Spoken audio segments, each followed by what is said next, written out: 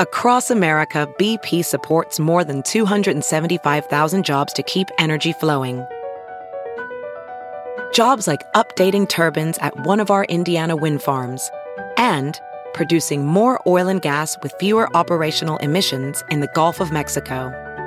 It's and, not or. See what doing both means for energy nationwide at bp.com/investing in America. It's Merriam-Webster's Word of the Day for April 30th. Today's word is chivalry, spelled chivalry.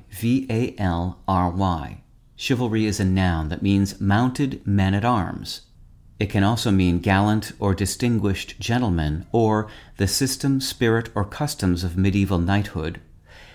Chivalry can also mean the qualities of the ideal knight, chivalrous conduct. Here's the word used in a sentence from the Wall Street Journal by Simon Clark and Phillipa Leighton-Jones.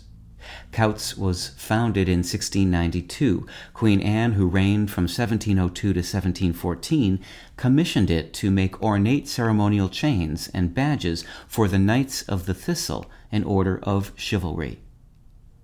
In days of old, when knights were bold, Anglo-French speakers used the word chevalier, an ancestor of our word chevalier, for a knight or horseman.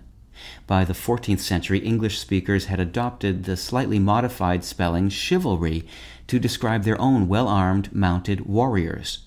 Nowadays, when we say that chivalry is not dead, we are alluding to the high standard of character and conduct typically associated with gallant knights.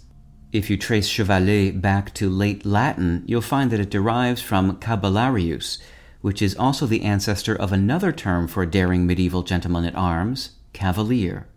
With your Word of the Day, I'm Peter Sokolowski. Visit Merriam-Webster.com today for definitions, wordplay, and trending word lookups.